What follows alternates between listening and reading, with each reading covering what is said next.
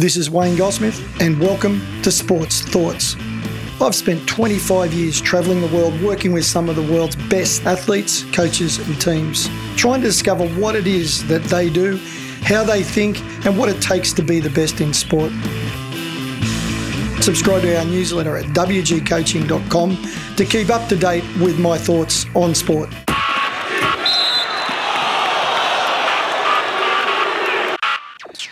It's a bit of a change of pace today. I thought I'd talk about the concept of reviews. In my professional life, one of the things I get asked to do regularly is to be an independent voice, if you like, a helicopter, to come in and have a look over a program, a professional team, to see what coaches, athletes, support staff are doing in a professional environment or in an Olympic squad, and then provide feedback on what I believe the individuals and the team as a collective can do to help things improve. And I've learned some things over the years doing reviews in professional football and Olympic sport and even in the corporate sector. I thought I've never really sat down and shared some of my observations about what I believe works in reviews, what I think doesn't work, and give you some suggestions for maybe how you can adopt a way of reviewing what you do a little more regularly and with more of a commitment to continuous improvement. Now, even the word review, as in looking backwards, I'm reviewing what's happened, quite often has negative connotations. I know many times when I've been recruited by a board of directors or by a CEO to do our review, there is some resentment and some resistance from many of the people involved who don't like the idea of an outsider coming in and being critical of what they're doing day to day. Reviews do have a place, there's no doubt. I believe, however, that the more critical aspect of reviews is to embrace a lifestyle of continuous improvement where you're aiming to get better a little bit every day. If you like, you're constantly reviewing and reevaluating the effectiveness of what you're doing day to day in your own program. However, very few people have the level of discipline or the foresight to do that on a regular basis. And as a result, I'll often get an email or a phone call from a CEO or a board member or a board chair saying, Wayne, we haven't had a great season and we'd like you to come in and have a look at things and see if there's a way that we can improve it. In a perfect world, colleagues, reviews should be mostly unnecessary. That the coach, the support staff, the management, the athletes should have in place a process where after every game, after every training session, there is a small degree of review going on. And in fact, in most professional sporting teams that I've worked with, there is a daily or even more frequently twice a day review after training sessions, that they're living in an environment where everything is looked at, assessed, evaluated, and more importantly, there's a real commitment to improvement within that day, within the actual training session, within the practice, within that one specific training day. And the teams who really get that and who are honest and committed to that, there is no real need to do an end of season review. But again, having said that, I know for most clients, most people that I work with, the end of season review is almost something they feel they have to do.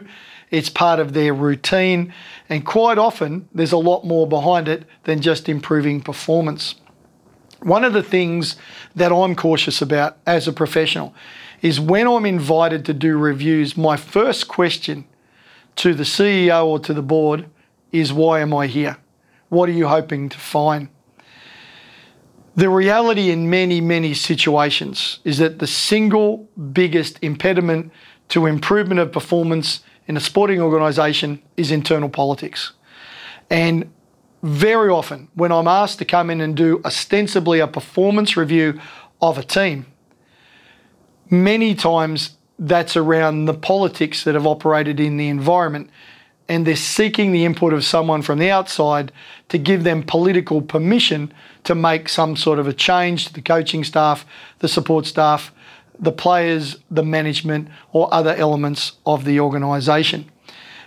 My belief is I need to understand why I'm there and not just turn up and be someone who ticks the review box.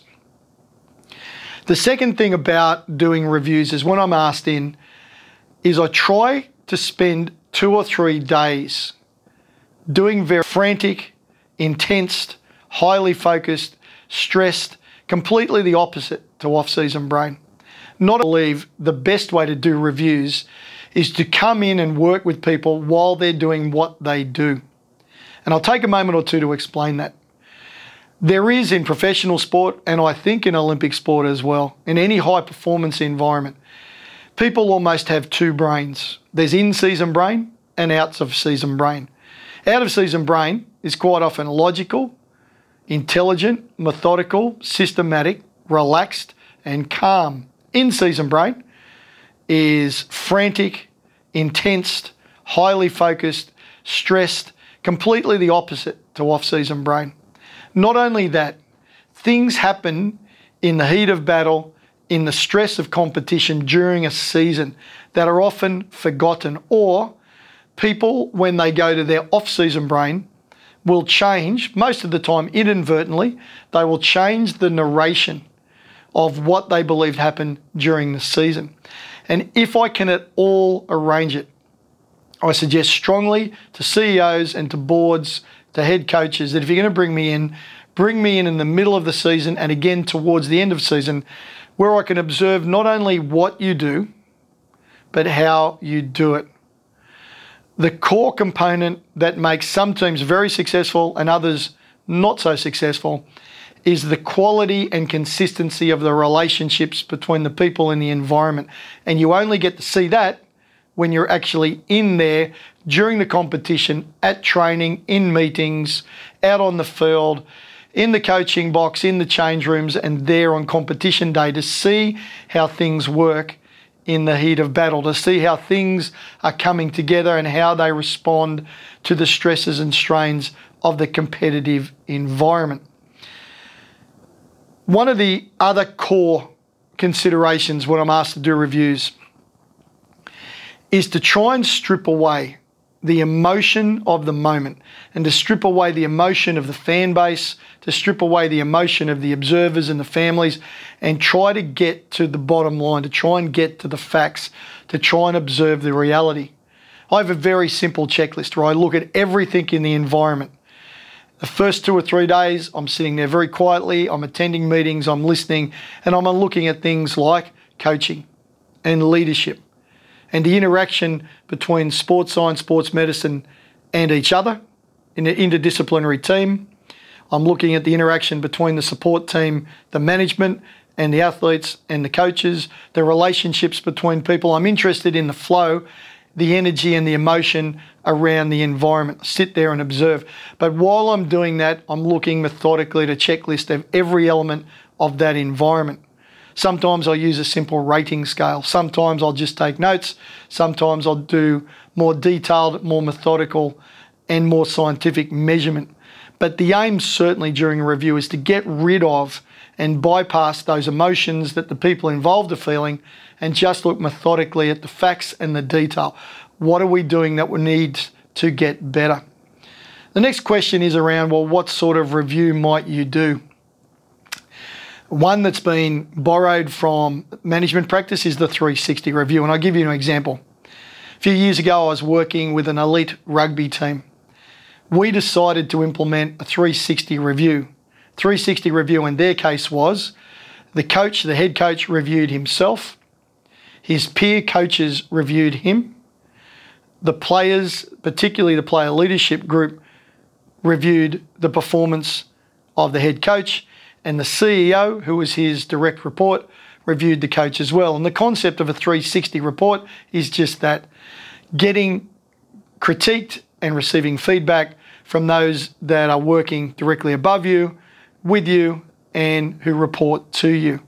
Now, that model is not a bad model in many ways. However, it depends in sport, as it does in management, on the relationships and the personality of the person being reviewed. If, for example, the head coach is dictatorial, autocratic, very hard to get along with, very strong personality, it is unlikely that the players and the assistant coaches will be comfortable in being open and honest and direct with their feedback. And in every successful sporting team that I've ever worked with, honesty is the very cornerstone. It's the very heart of success. If you use a 360-degree format, it requires a level of honesty and trust and respect that doesn't happen overnight. And for that reason, I rarely recommend 360-degree reports, purely because I've seen way too many then end up being a popularity competition for the head coach if they're in a particular situation or with the others in the environment. So 360-degree reviews, interesting concept. They do have their place. It depends on the organisation. The most simple way of doing review is what we call stay, stop, start. Stay, stop, start, or keep doing, stop doing, start doing. Keep doing, stop doing, start doing. Now, this can be completed with one-on-one with staff members, coaches, team management, and players. Can be done collectively in a group. It depends on how much opportunity you've got and how much access you've got to work with the people during the review process. The first question is, what did we do this season that worked? What is it that we did that we're going to keep doing, that we will need to have it stay in our program? What is it that we did? Our practices, our planning, our thinking, our relationships, our leadership, our environment. What did we do this year that worked that we need to keep? It's working. We know we're getting improvement. We're in an upward direction with this. It's getting better all the time. What do we need to do that we will keep? Part two, what do we do this year that didn't work? What do we know held us back? What just wasn't working? What are the things that we have to stop? What are the things that we know as coaches, as athletes, managers, staff, as leaders? What do we know that we've been doing that we're going, man, that's just not working? It's wasting time. We're throwing way too much time and energy and resources at this, and it's not delivering us the response. Let's get rid of it. Let's just took it out of the program. Let's stop doing it. And the third aspect to that is, what are some new ideas? What are some innovations? What's some creative thought that we can start to kick around that we can implement to help us get better? And that typically grows into coaches, staff or management or players doing their end of season exploration, their learning, their professional development journeys to other sports, to other nations, to other clubs overseas, and spend time learning in the off season. And it's a very simple way of looking at reviews, but very powerful and very effective for all of you working, regardless at the level that you're coaching at. Looking honestly, introspectively, looking with detail. What do we do day to day? What did we do this season that we know worked? What did we do this season that didn't work? What do we know we've got to remove from our program and just stop doing? And thirdly, what are some ideas that we can implement that will help us improve and learn and grow and get better for next season? Regardless of the way you do a review, colleagues, it needs to be systematic. One of the things that happens around sporting clubs of all levels is the rumour mill, innuendo, and people expressing what they believe needs to be done. And that can grow out of feedback from the media, from their own sports experiences, their own coaching, from many areas. You know, typically what will happen if the club, for example, has had a bad season, there will be no shortage of people in public, on social media, in the general media saying, you know what we need to do. And sometimes those people become influential on decision makers like head coaches, CEOs, and board members. And all of a sudden, instead of it being a review, it becomes a preview of what somebody else believes should be happening from their own experience, from anecdote, from emotion. That becomes quite a challenge when you're doing a methodical, systematic, process-driven review, trying to look at everything in isolation and in combination to see how you can find a winning edge when you're dealing with emotion, when you're dealing with feelings, when you're dealing with anecdote, where you're dealing with storytelling, where you're dealing with political power plays. That can blind you to what's really happening. I've talked about when's the best time to do a review. Ideally in season, ideally to do it day by day after everything you do, constantly looking for ways to improve and get better. But if not, if you can't do it in season, then as soon as possible after the end of the season. There's quite a brilliant concept around how people change the narrative of their life based on emotion, based on other factors, based on time period, based on a range of factors. And what I've learned, colleagues, is that if you leave the end of season review for too long, so for example, it's very common for people to finish the season, have a break, and come back a month later and then say, well, what did we do in season? Unless you're taking meticulous notes and unless you're somebody that records what you're doing in great detail, including issues of emotion and relationships, that 1 month where you've become relaxed, you've been removed from the environment, it may provide a level of clarity. However, by not understanding, by not remaining connected with the emotion, with the feeling, with the relationships, with the way things worked under pressure in competition, you may miss some of the most important things. You may miss some of the most important qualities. Now, I'll give you an example of that very much. Is when I was working with a professional football team, at the end of the season, they did their review of their systems. So they went through and they looked at their systems and they said, every Monday we do this, every Tuesday we do that, every Wednesday they do that. And when they actually reviewed their systems, in their view, things were going great. That what they were doing, what they'd scheduled to do, what was in their diary, what was in the program to do, they believe couldn't be improved. Yet I'd attended training, I'd been involved in that environment several times. And when I spoke, I said, guys, I saw what you did. And I'm going to talk to you about not what you did or what you planned to do, but the way that you did it. Not so much about the gym session, but how the athletes engaged or didn't engage and how they completed the gym work. And this is critical, colleagues. If you get blindsided and only look at the clearly visible, if you only look at what can be seen, can be measured, can be observed, can be counted, if you only look at the what things, you'll often miss the really important ones, which are the invisible things, the things that can't easily be seen: relationships, attitude, commitment, resilience, perseverance, level of hard work. You don't get to see those things. And not only that, quite often people, when they're given a list of things to do, a process, a set of practices, they'll tick them off saying, yes, I did it, without a note on how they completed it. And that can make all the difference. That can make a huge difference in the outcome. I was working with a successful professional football team a few years ago, and they won their premiership. They won the title in this particular year. The next year, halfway through the season, they were struggling. They weren't as competitive as the year before when they'd won. And the coach invited me to do a review and to come down and have a look mid-season. And the message coming from the staff and from the coaches was they were doing exactly what they'd done the year before. I want you to think about that one word, what.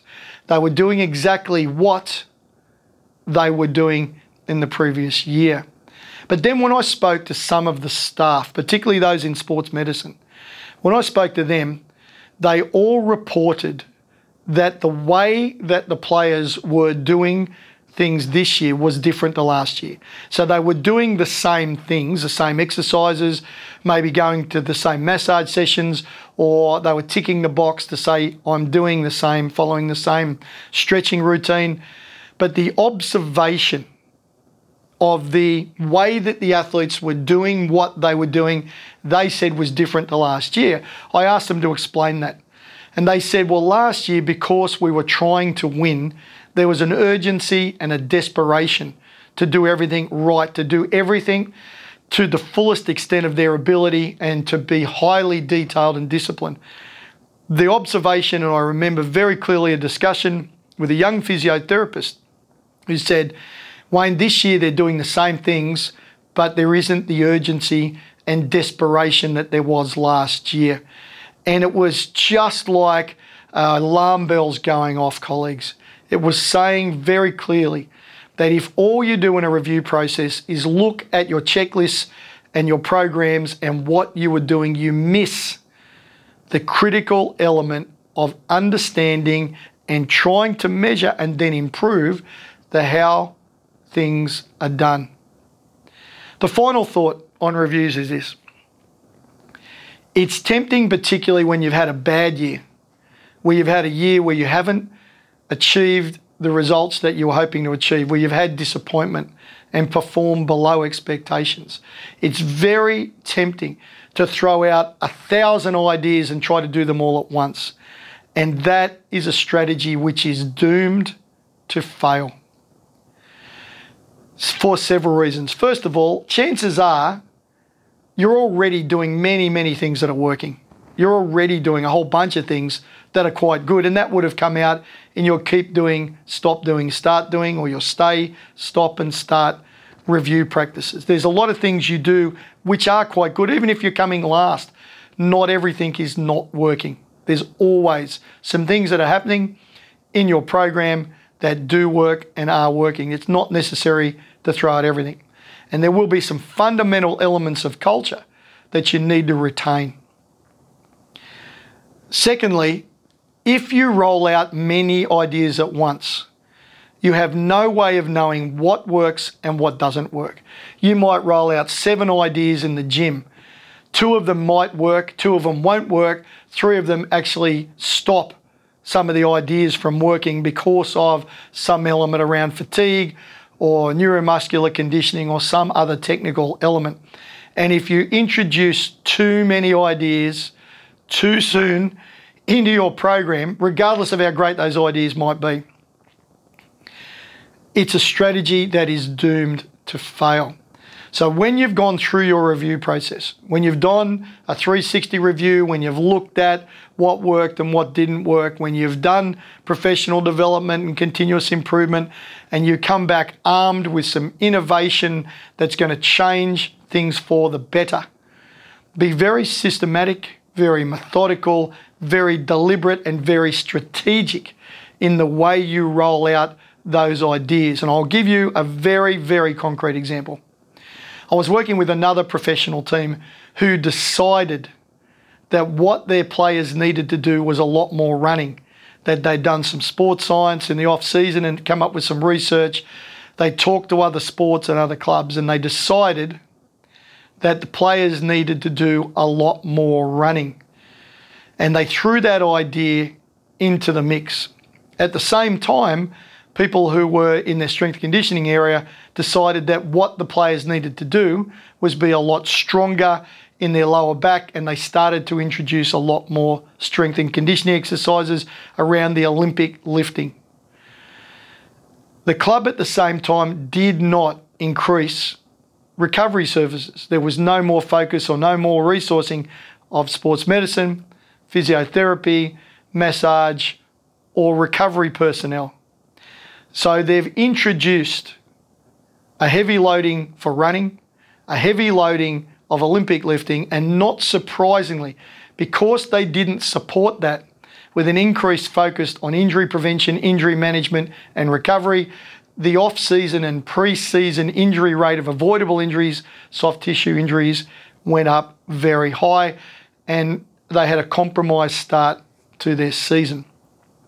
The reason I throw that in, colleagues, is there is so many ideas out there. Ideas are not the problem. It's your ability to systematically, strategically, deliberately, methodically implement those ideas in a way which will enhance the performance of the athletes, the coaches, the staff, and the team overall. Just throwing 62 ideas out there that you got from Premier League, from NFL, from the NBA, and throwing it all into the mix without a logical, systematic, strategic rollout is a recipe for disaster.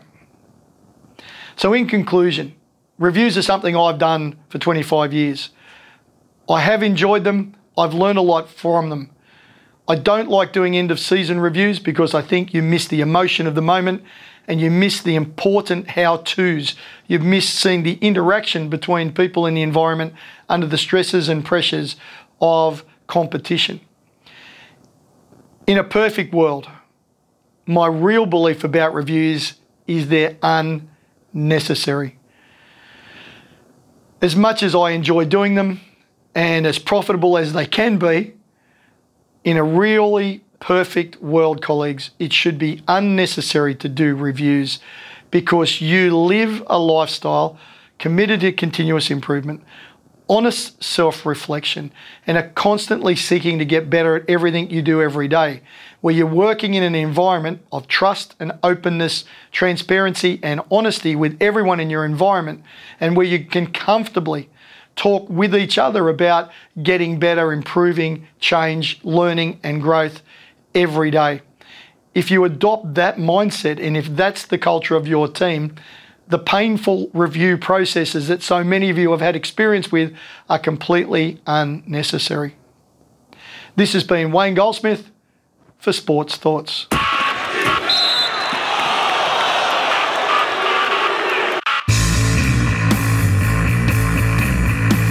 Thanks for listening. If you'd like to hear more Sports Thoughts, subscribe to our newsletter at wgcoaching.com.